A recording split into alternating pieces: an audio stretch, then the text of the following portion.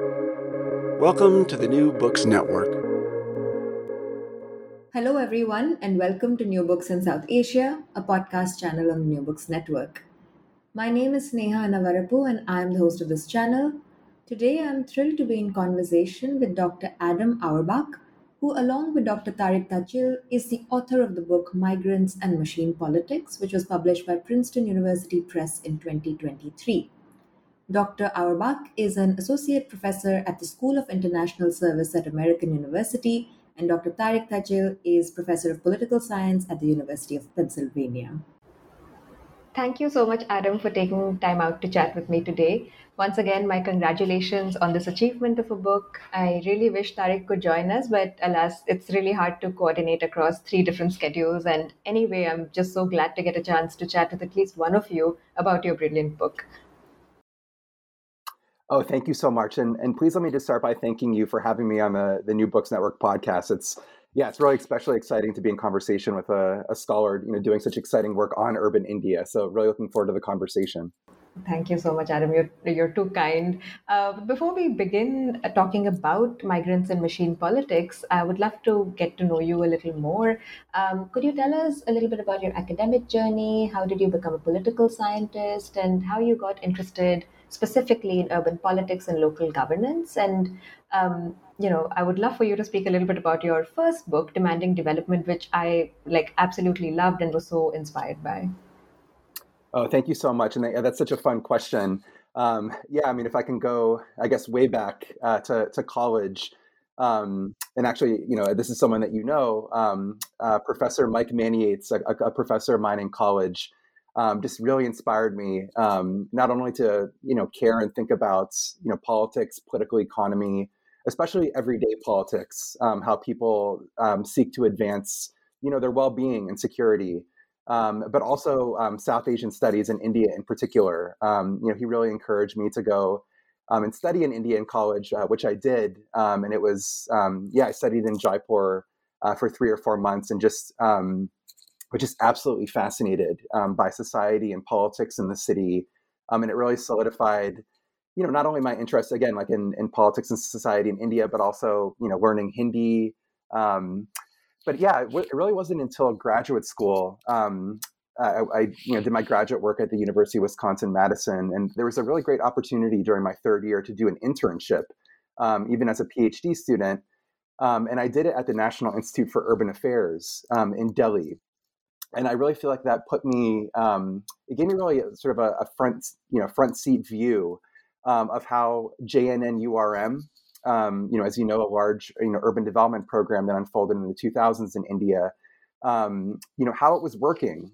We were getting all this survey data back from cities throughout India, particularly on informal settlements, slum and squatter settlements, their levels of access to basic public goods and services, in addition to indicators of sort of governance quality across cities. And it just really struck me that not only across cities, but even within individual wards and cities and across neighborhoods, across informal settlements, there was just immense unevenness in the extent to which sort of the municipality or state had extended things like water, roads, electricity, streetlights.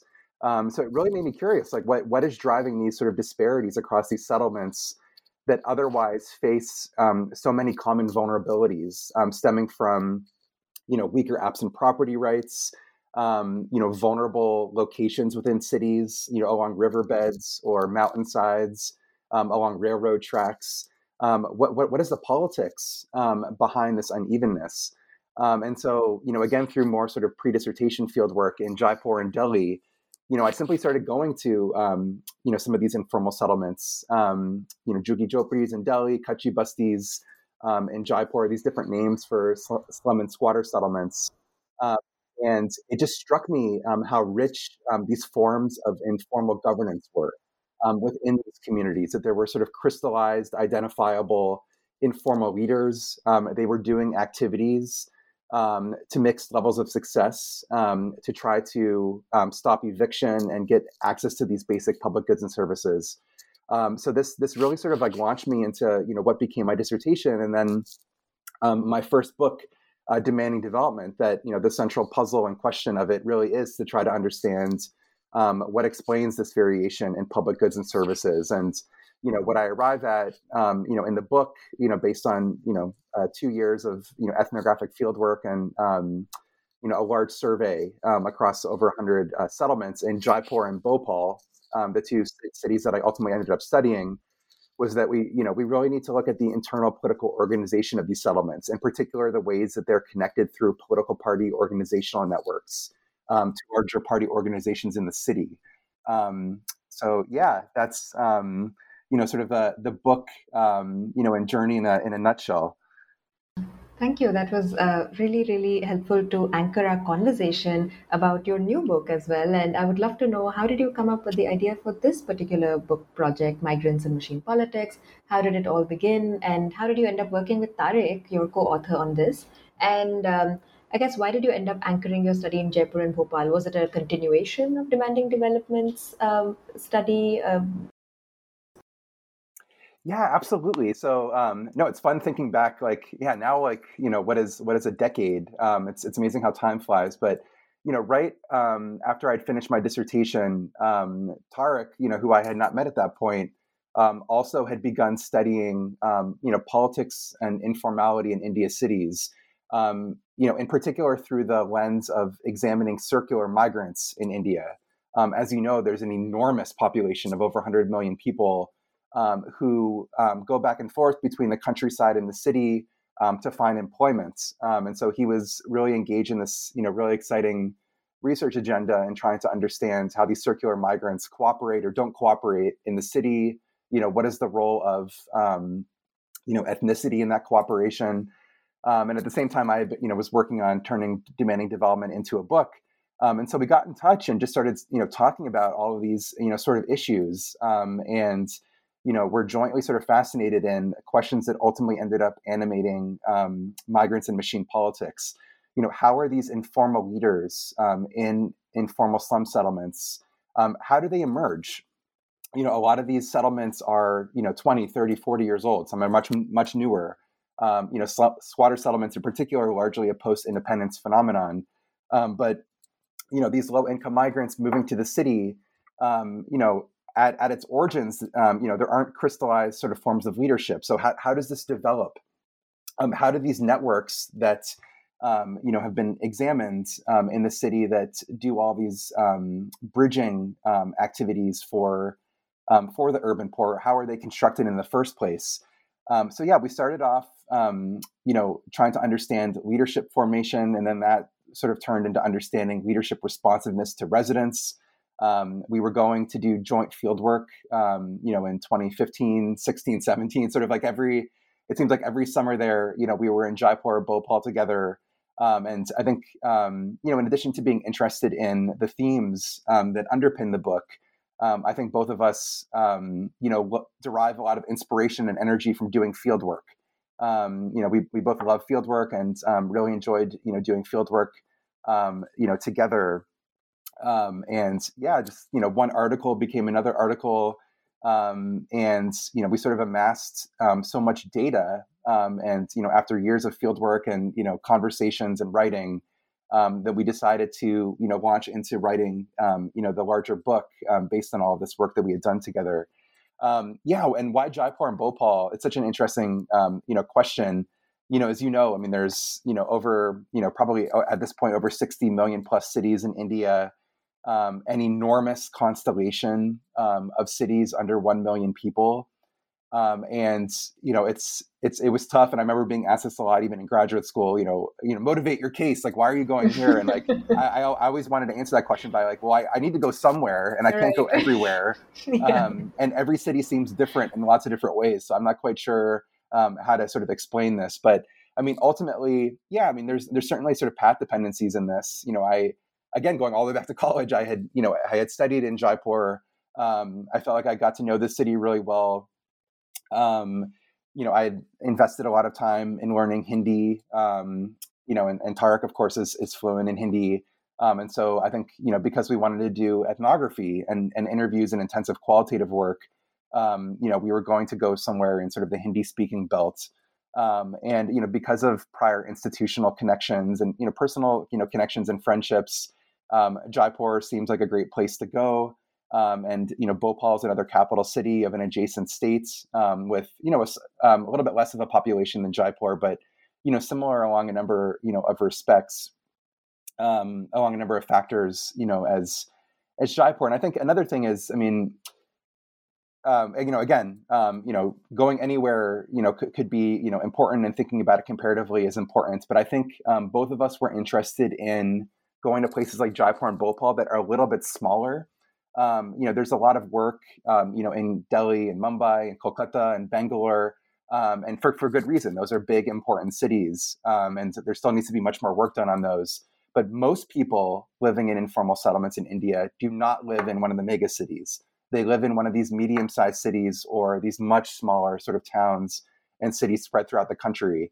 And so while every sort of state and city is going to have its, idiosyncrasies, we thought it'd be interesting to sort of bend our empirical work towards something that is perhaps a little bit more representative, of sort of the average experience of people living in these settlements.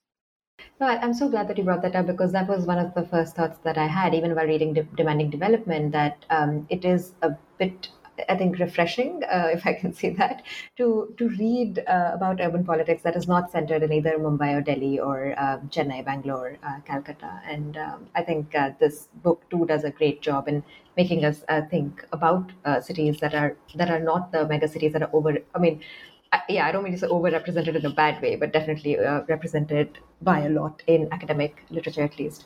So the book is based on such an interesting mix of ethnography and experimental methods.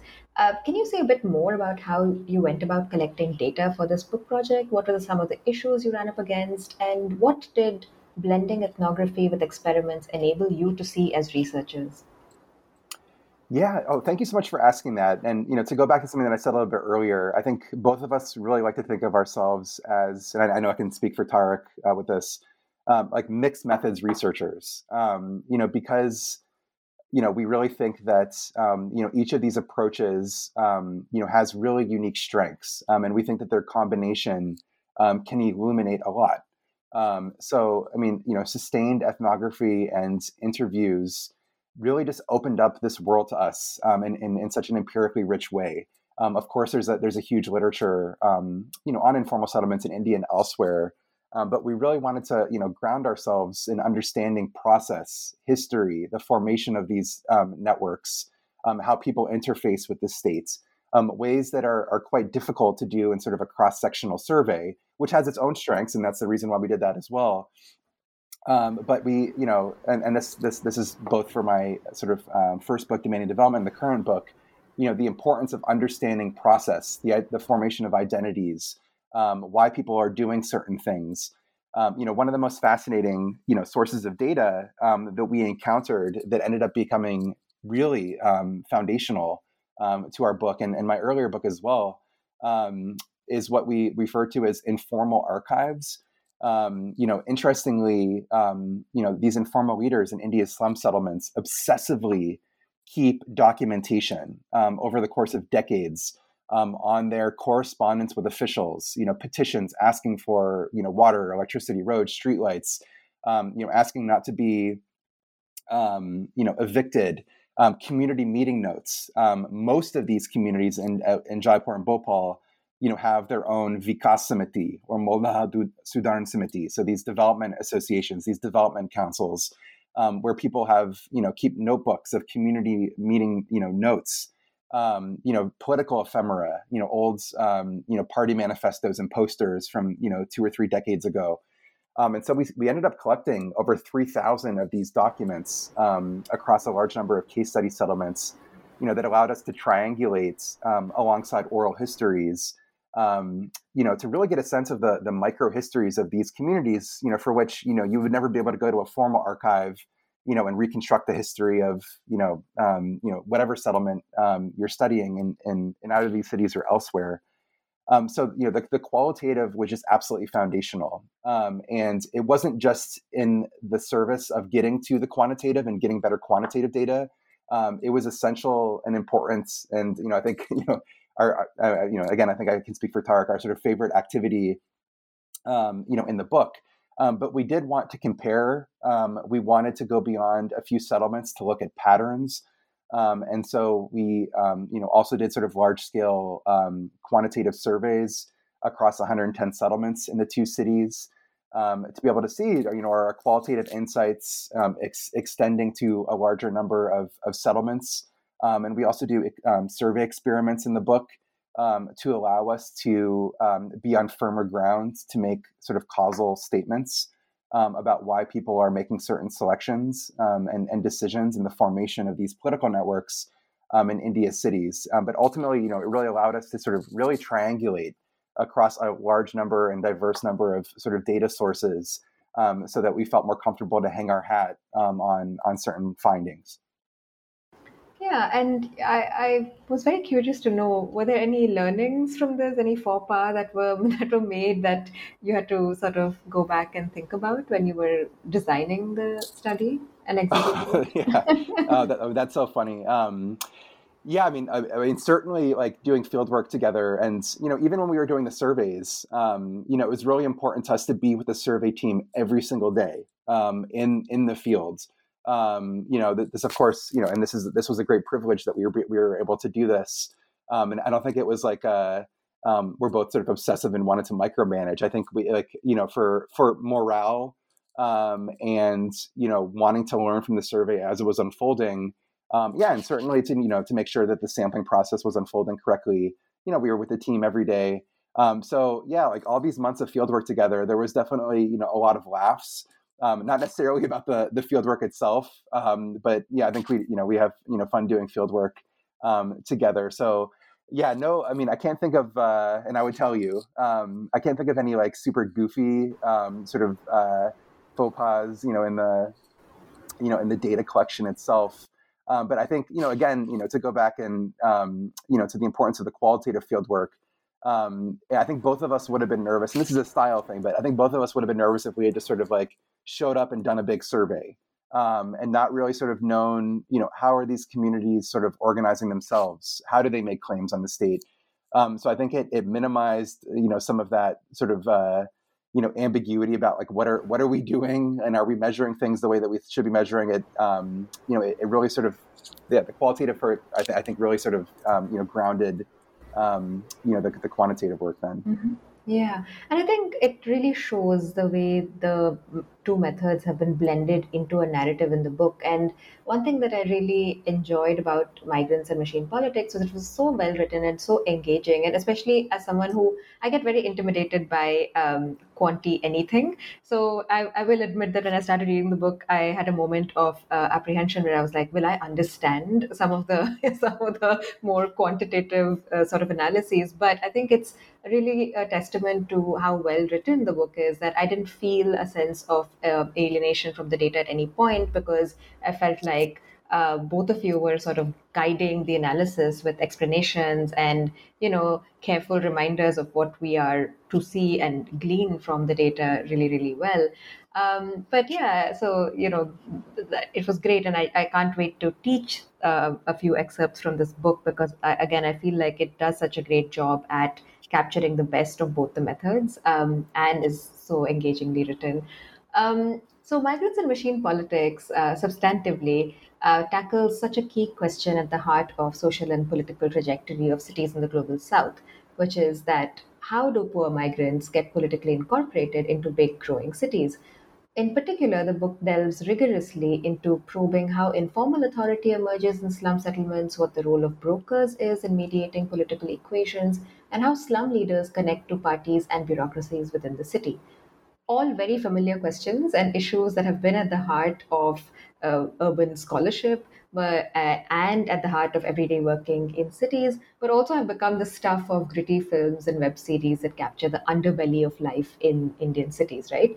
But one of the most important interventions you make in the book is both theoretical and methodological, of course, is that you approach a study of the urban political machinery from the grassroots level. In other words, rather than viewing urban poor as being passively subject to the power play of elites, the book reveals rather vividly unacknowledged forms of agency amongst the urban poor.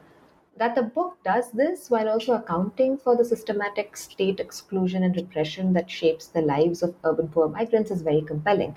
So, could you speak a little bit about how the book conceptualizes a framework for the study of urban politics from a grassroots level, and what leverage does that give researchers analytically speaking?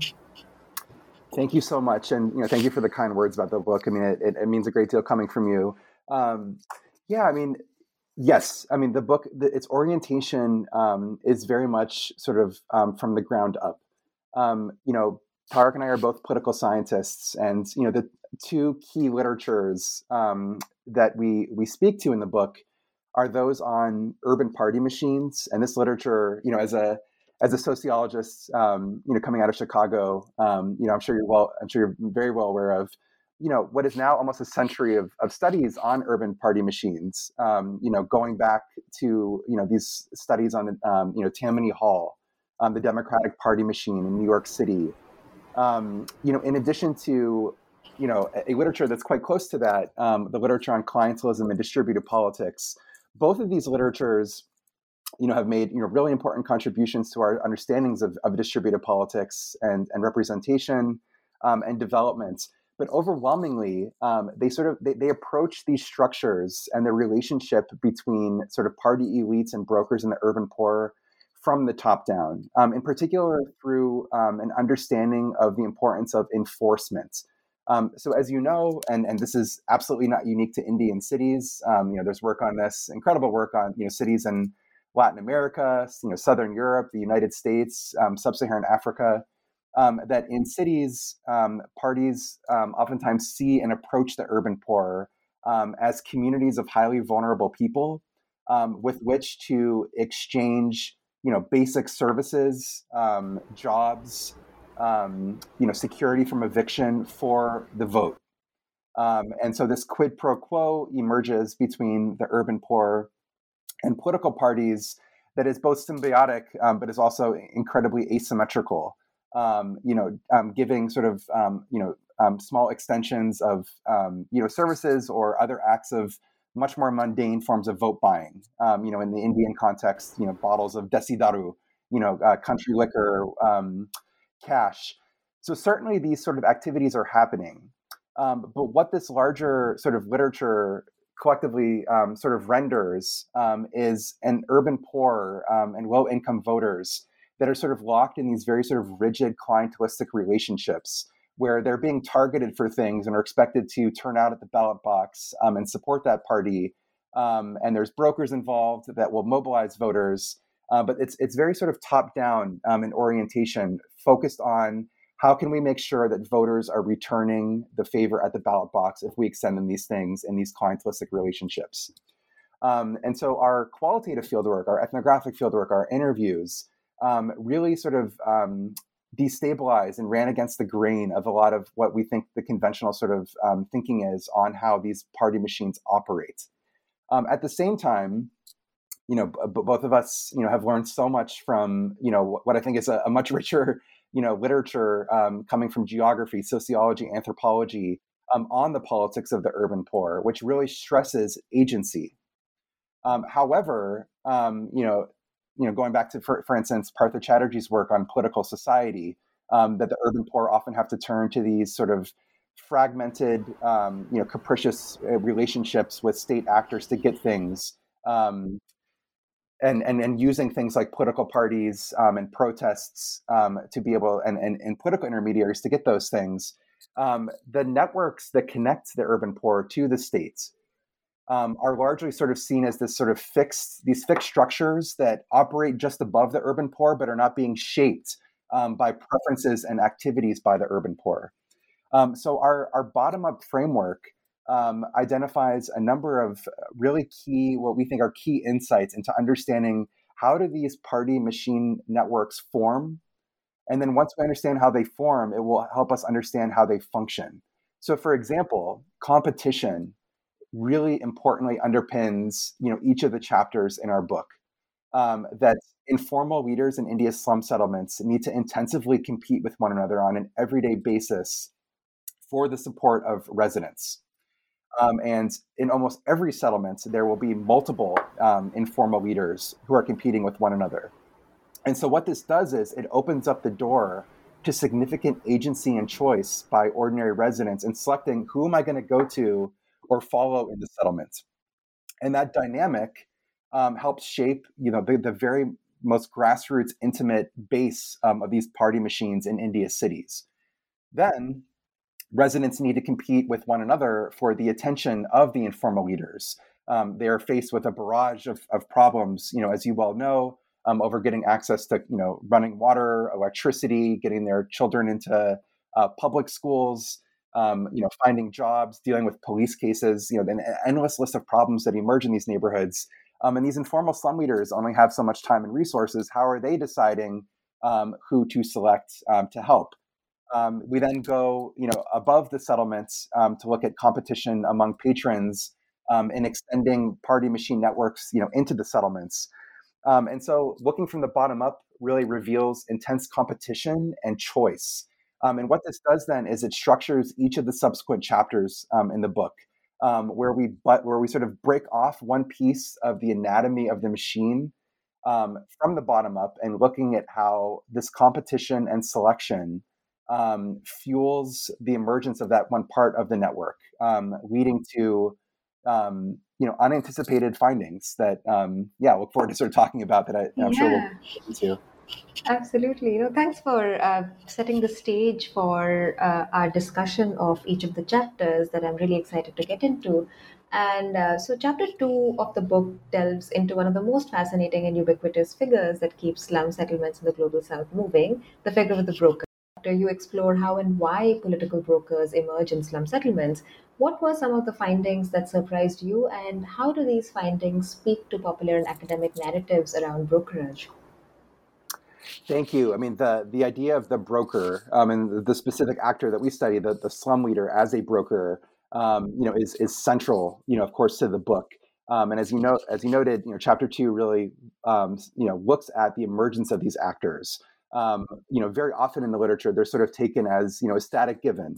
There are these people that are kind of good at doing these go-between activities. If you need help navigating the state, there are people that will sort of help you. And these people can also help political parties mobilize voters during elections. How did they come to be in the first place? And informal settlements, slum settlements, are interesting empirical sites to ask this question because they have emerged so rapidly and so recently that we're able to sort of trace the formation of these actors and looking at sort of the staffing changes and changes in the distribution of support across different informal leaders in slums over, just a matter of a few decades. So, I mean, a first surprising thing, and I'd already, sort of mentioned this, that the importance of residents in selecting their informal leaders. These are not actors that are thrust upon them. Political parties don't parachute these people into settlements. These informal leaders in India's slum settlements, they move and migrate to the settlement just like any other residents. Very, very few of them, and as we were able to survey about 630 of them across these 110 slum settlements. Very, very few of them had any kind of like political aspirations, before moving to the city. That I'm going to move to the city and move into an informal slum settlement and become a leader. This happens in essence by accident, but because of particular characteristics that they have once they move to the settlement. But how does this, agency and selection sort of unfold? It was fascinating to Tariq and I to see these different pathways through which residents select their informal slum leaders in their settlements. And what we do is we group them into sort of these two pathways. One are these episodic moments, usually in response to a planned eviction or just really intensifying underdevelopments. The nullies, the drains are clogged and overflowing. The monsoon rains came and washed away, part of the road, where people in the community will come together. They'll do like a betak, they'll all sort of sit there and deliberate over who should be their neta or their adyaksh, their informal leader in the settlements. And so, one pathway are these episodic moments of people sort of deliberating over who should be their leader. The other pathway are these everyday fluid decisions that individual residents and their families make over we have a problem. Who should we go to in the settlement to help us solve that problem? Because among ordinary residents, there is intense despondency over, am I able to go to the Nagar Nigam, the municipality? Am I able to go to the district collector's office to actually get this thing? Only 12% of our survey respondents thought if they went by themselves to one of these government officials or politicians that they would actually get attention. And so this huge chasm between ordinary residents and the state, creates a demand for these intermediaries. And so people make these everyday decisions over who am I going to turn to and support. And that then generates the distribution of support across informal leaders in the settlement. So what we do, drawing on qualitative data, observational survey data, and experimental data, is try to understand, okay, so if residents have all this agency over picking their informal leaders, what are their preferences for these informal leaders? And we find things that we think are very surprising. So residents do hold preferences to have fellow members of their jati, their subcaste, their religion, and people that have migrated from their state of origin. But most often, they don't have that choice in practice. You might want someone of your jati to be a neta that you can go to in the settlement, but there isn't somebody of your jati that is a leader in the settlement. And so we find these rich, multi-ethnic, intercaste, interreligious, inter sort of state of migration networks that form in these settlements, not necessarily due to sort of a cosmopolitanism, but because of the material compulsions of needing to get things done and turning to someone that can really help you do that. And just to put a footnote on that, I mean, these settlements are incredibly diverse. The average settlement in our sample has a fractionalization score of 0.8 in terms of its caste, meaning that if you just randomly picked two people out of the average settlement in our sample, there's an 80% chance that they would be of a different jati. That number is about 0.2 for religion. So most settlements in Jaipur and Bhopal that we sampled have both Hindus and Muslims. In Bhopal, there's even settlements with, Ambedkar Buddhists. There are settlements in Jaipur that part of the religious composition is Sikhs, and diversity along the dimension of the state that the migrants have moved from. So in these incredibly diverse contexts, people might have these sort of generalized preferences for people that are like themselves ethnically, but they very rarely have that option. What they're really centered on, and what our most sort of powerful finding is the importance of education among aspiring slum leaders. That this is the most important factor that allows them to successfully understand things like eligibility criteria, writing petitions, navigating state institutions to help residents in their settlements. And that really sort of trumps, even ethnic considerations, in these communities. Mm-hmm. Yeah, thank you for that. That was very useful to note, because in the next chapter, from the emergence of brokers, we move to figuring out the patterned logics that dictate which slum residents brokers choose to assist. I found this chapter to be very compelling, as it really highlighted how the priorities of brokers had a lot to do with their own ambitions around their political careers, and how much brokers thought about their own reputations with regard to what you call cultivating clients. Could you say a little more about how these careerist ambitions work alongside or against perhaps more apparent factors such as religion, caste, and ethnicity in determining who slum brokers favor and who they do not? I'm so glad you asked this. And continuing with the theme of these brokers, so much of the literature, especially from political science, centers on election time activities. And certainly these settlements, really come to life politically, during election season. You'll see, graffiti of the open hand of the Congress Party, the Kamal, the lotus flower of the BJP. Posters are plastered everywhere. Candidates are coming and giving speeches. And these slum brokers, these informal leaders, are really central to mobilizing residents and organizing these events. And talking to people. But what we find is what's going on in between elections is much more important to understanding both the rise of these informal leaders, as well as their responsiveness downward to residents, which, as you note, is really sort of the motivation of chapter 3. Once these actors bubble up into this position, what shapes their decision-making around who to help in their neighborhood, given their limited time and resources. So these slum brokers, they are very entrepreneurial and careerist. They have aspirations. Very few of them will ultimately end up moving out of the settlements, but they have hopes to someday get a party ticket, in particular to fight in a municipal election. Not once did we come across an example where a popular slum leader was given a ticket to fight in an assembly constituency for a state election. In large part because of the incredible amounts of money that is required to fight in state elections. I mean, even municipal elections are quite expensive and can involve, lakhs and lakhs of rupees. But it is within the reach of the most popular slum leaders, particularly those residing in large settlements, to get a ticket to fight in an election. But other, slum leaders wanting to move up the party hierarchy, building more namchin, more sort of social prominence for themselves, getting more goodies for their increased popularity and position. These are very complex, individuals where it's easy to sort of brush aside their activities as just sort of rent seeking. And they do a lot of that. If a resident comes to them and asks for help getting a ration card, that could be 500-600 rupees. And if you ask the, informal slum leader about this, they'll say, look, if I'm going to spend an entire afternoon at the district collector's office, why should I not be compensated for that? So they get this everyday sort of stream of rents from helping residents. During elections, they can often get quite handsome amounts of money by doing voter mobilization activities in their settlements.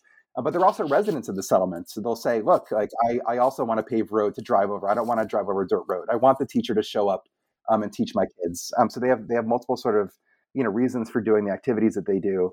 But in thinking about sort of their long-term prospects, they want to, and this is really what Chapter 3 is about, expand and solidify their reputation for being effective problem solvers in the settlements. That they're not just sort of targeting a narrow plurality of people in the community. These are not political constituencies. The hope is to get everybody behind you in the settlements. And so what this does is it creates a politics that generates what we think are some surprising findings. So settlement leaders deliberately avoid cultivating a reputation for only helping their narrow jati, for example, their subcaste. They will deliberately go out of their way to weave together multi-ethnic coalitions within the settlements. Because these places are so diverse, if you seek to only build support among your narrow group, that's only going to take you so far. And so not only through sort of our survey experiments, but also through observational survey data, asking and observing settlement leaders and the people that they're helping.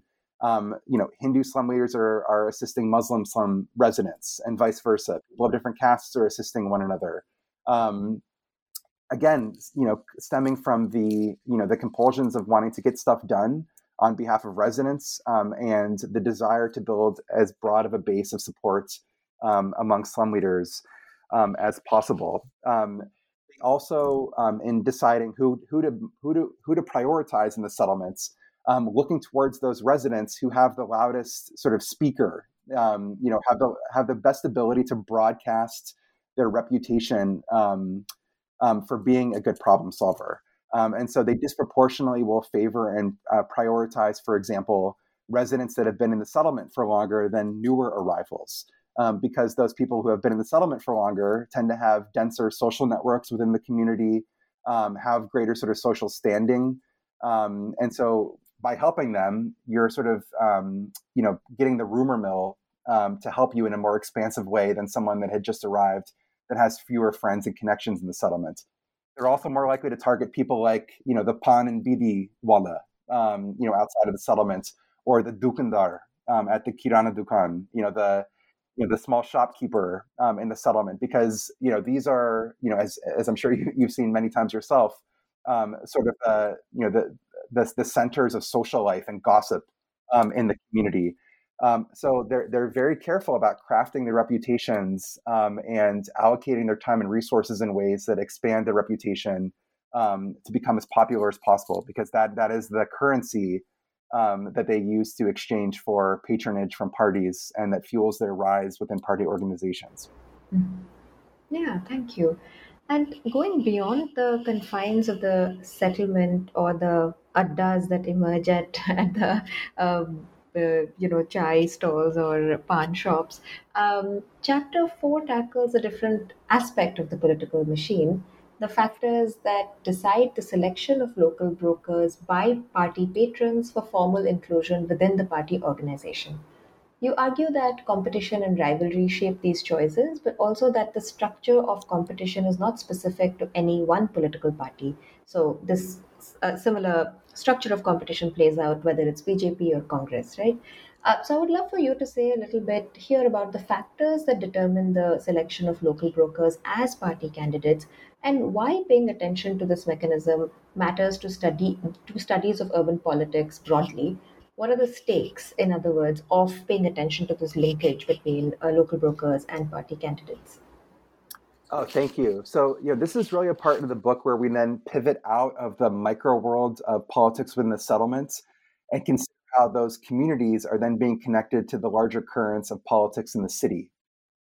So, in this chapter, as you note, we surveyed over 300 ward councilors and politicians at the city level to understand through their eyes, then, in this sequential construction of party machines, how do they extend limited party positions among what is ultimately an army of potential political brokers in their constituency? So, the average ward size in Jaipur is about 25,000 people. It's a little bit smaller in Bhopal. But even in the average ward, which is obviously relatively smaller than an assembly constituency at the state level, there's usually multiple informal slum settlements in that ward.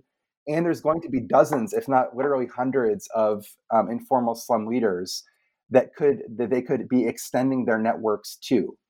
And these party positions are very coveted among informal slum leaders, and they're scarce by design. We had one party leader in the city tell us, we can't just hand these positions out like prashad, sort of religious offerings. We need to, there can only be one, president of the BJP at the booth or the block. There can only be so many treasurers or vice presidents. These different organizational positions, which within each one of these committees within the party's organization in the city. So competition for these positions is intense among India's slum leaders, which begs the question then of, if we go out of the settlements and look at the decisions of political patrons in the city, how are they allocating these positions? So our theoretical framework in the chapter really focuses on these sort of trade-offs and thinking around, is this person going to be loyal not only to our party brand, but to me as an individual? As you know, once you sort of open up the black box of the political party in India's cities, and certainly outside of in India's cities, factionalism is rampant. People have their own sort of personal followings, even within the party sort of structure. There are sort of fragmented factions all the way down to the grassroots. So loyalty is not only understood in terms of, is this person going to be a BJP loyalist, or is this person going to be a Congress loyalist? But is this person going to be personally loyal to me and assist me in my upward climb in the party? Separate from that are ideas of efficacy. Is this person effective in mobilizing voters? But also, is this person have efficacy in terms of being popular among residents? So again, drawing on sort of our qualitative fieldwork and our surveys, we find what we think are really interesting findings about what the preferences are among these political patrons in the city over selecting informal slum leaders. First, they prioritize people that share their own narrow jati, unlike the decision making that goes on within the settlement itself, which we see as sort of strong evidence for wanting to have sort of personal loyalties, that there's sort of a large literature, not only just in India, but elsewhere, that shows the importance of ethnicity as a heuristic, that this person belongs to my group. We have sort of shared sort of norms and understandings of reciprocity and this can sort of grease the wheels of exchange between the two of us. We perhaps not surprisingly, finds the co-partisans are favored. So people also patrons also place importance on the person being a party sort of loyalist. But also interestingly, we find that they also emphasize the education of informal slum leaders. And in digging into this deeper qualitatively, we find that these patrons in the city are well aware of what the ingredients are that makes for a popular slum leader, because ultimately they want to give these positions to people that are popular, because that popularity is going to help that person mobilize voters behind them. And so they realize that education is so important in underpinning efficacy in claim making, that they too place emphasis on that as well, knowing the preferences of ordinary residents. And they see this on a daily basis. If you're sitting around in a ward counselor's office, there will be a stream of brokers coming either by themselves or alongside residents to ask the ward counselor for resources or help with something. And they get a clear sense of the qualities of these informal slum leaders as people that are more educated on average than the average resident. They are the ones writing the petitions. They are the ones pointing to different sort of state programs that residents want access to. And so this is yet another sort of data point in emphasizing the importance of education, which is such a key sort of factor in shaping efficacy. Mm-hmm. Yeah. And the final chapter of the book tackles the final piece of the puzzle, moving from this particular part of the urban political machine to then thinking about what determines whether a petition for local public goods will ultimately be successful, right? And this really gets at the heart of, I guess, the final destination of how urban poor seek political representation and responsiveness. So, who gets excluded and by what logics? You argue that credit claiming is a core mechanism through which politicians make decisions on what petitions to deem deserving of a response. Can you say a bit more about how this credit claiming works and what complementary processes affect decisions of urban politicians with regard to which local public goods or asks to support? Yeah, absolutely. So, so this last empirical chapter, as you just described, looks at this sort of final decision-making sort of points of these ward counselors also have limited resources and time. How are they allocating their responsiveness across different settlements in the city? A theoretical intervention that we seek to make in the chapter is this emerging literature on state and political responsiveness oftentimes looks at sort of the claims of individuals that are unmediated for private benefits for themselves. But so much of politics and development in these communities revolves around group-based claims. Groups or the entire community asking for things like a road or a series of streetlights or a new water tank or a ration card camp. And building on the rest of the book, very often those claims are being mediated. So what shapes political responsiveness when politicians need to consider not only the request being made, but the broker who's making that request, as well as the neighborhood that broker is coming from. So it's sort of this three-level decision. So exactly as you noted, credit claiming really sort of shines through, both in terms of our findings, but also our theoretical expectations. I'd be curious to hear if you've seen similar things in Hyderabad. But the landscape, the physical built space is littered with efforts at credit claiming by politicians in slum settlements. You walk up on a settlement and there'll be a huge sign noting that this politician, the MLA or the ward counselor has given this much money to pave this road or build this nali, or they will plaster a poster or spray paint a water tank. When a new school is built or a mandir, a temple is being inaugurated, they will be sure to be there at the ribbon cutting ceremony, giving a speech, handing out, food. All of these efforts to cut through all of the potential ambiguity of who gave me this thing through the eyes of residents. When given the complexity and the nebulous nature of the states, if you ask residents, where did this water tap come from? You might oftentimes get the response, well, the Sarkar, the government gave it to us. Well, the Sarkar could be a lot of things. I mean, it could be, the ward councillor, the MLA. It could be the Jalbawan, the waterworks. It could be any number of sort of bureaucrats, politicians, or the institutions in which they work. And so politicians want to cut through that confusion and say, I am the one that gave this to you. And so what we find, building on our qualitative fieldwork and our surveys, is that those goods that lend themselves to having this ambiguity cut through, that can be easily tagged and durably tagged. So things that can be tagged with the politician's name and things that will be in the settlements for a long period of time that residents are constantly interacting with are privileged over those things that are more short-term and sort of effuse in their provision. So for example, like a ration card camp would be less favored, for instance, than a water tank. A water tank, everybody's going to go there every single day. They're going to see the politician's name every single day, and that water tank probably isn't going to go anywhere.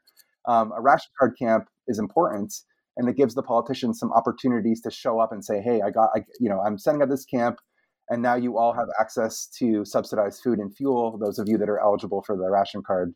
But it's going to be a one-day thing, and then it's gone.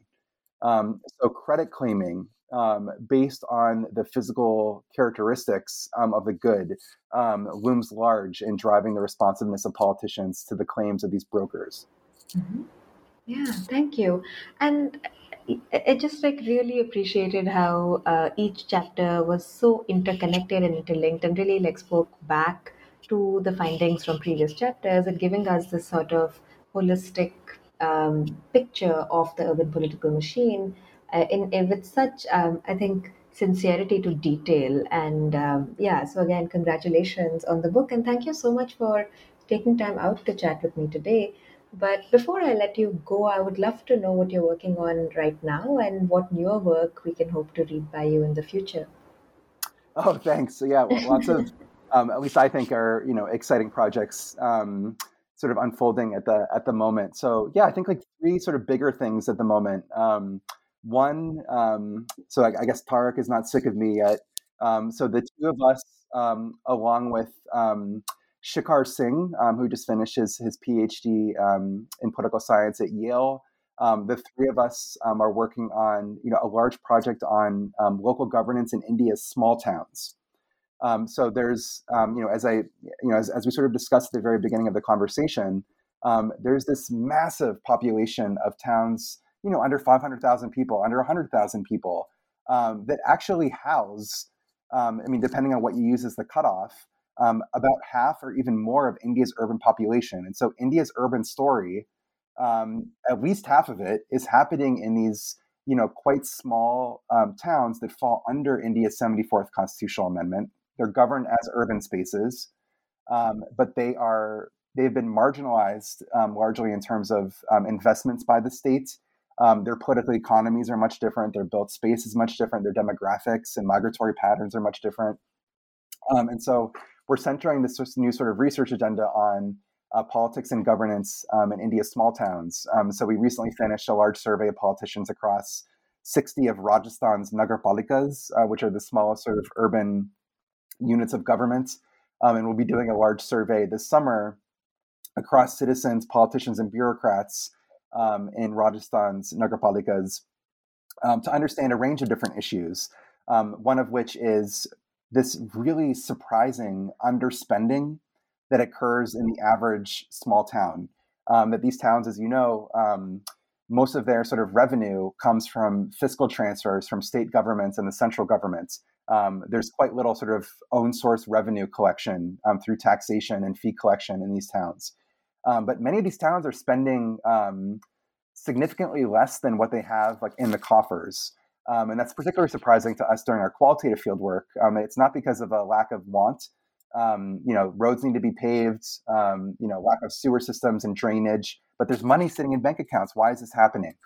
So much of the project will revolve around understanding sort of local capacity over governance and public spending in these little towns, as well as several other themes. So yeah, I look forward to keeping you updated on that.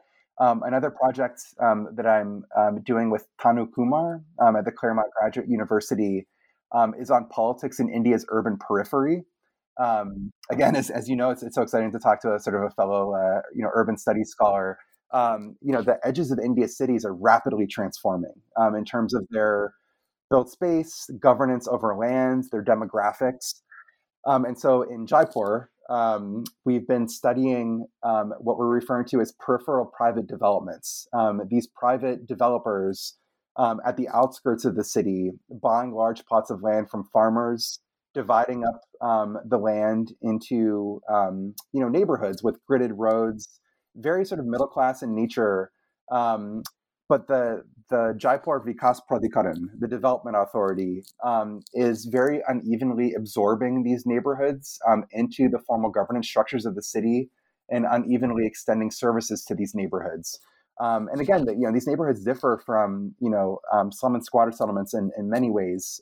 Most importantly, they're sort of their origins in sort of this planned yet still sort of informal way, as well as the demographics of residents within them and the pathways that they seek authorization from the Urban Development Authority. So this project will look at that, as well as this other sort of cast of actors that are so important at fueling the transformation of land at the urban periphery, including the boom mafia, the land mafia, and this deep nexus between sort of these land brokers, the land mafia, as well as local politicians. Then the third and sort of final thing that I'm working on that will hopefully become sort of my a solo book project of mine is actually not in cities. Quite the opposite. I've become really fascinated in India's Forest Rights Act of 2006, which and I was really inspired by looking into this. Honestly, spending so much time in Bhopal, where there's a considerably large Adivasi population in many of the informal settlements, including Gond Adivasi.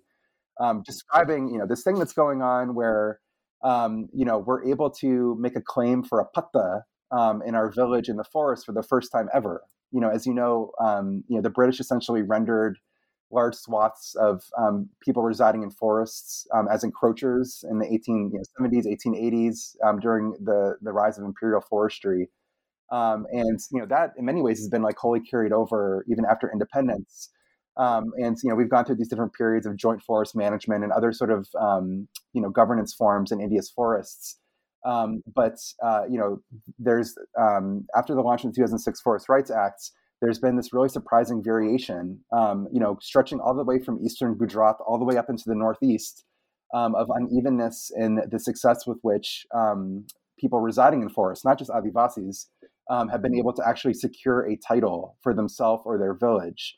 But I'm also just interested in how this is transforming local state-society relations in India's forest lands, particularly between people residing in the forest and the forest department, which is sort of the primary sort of face of the state to many people residing in forest lands. So I've already been able to do sort of archival work for this in Delhi and London, and I'm hoping to do sort of more ethnographic field work, in the coming year or so.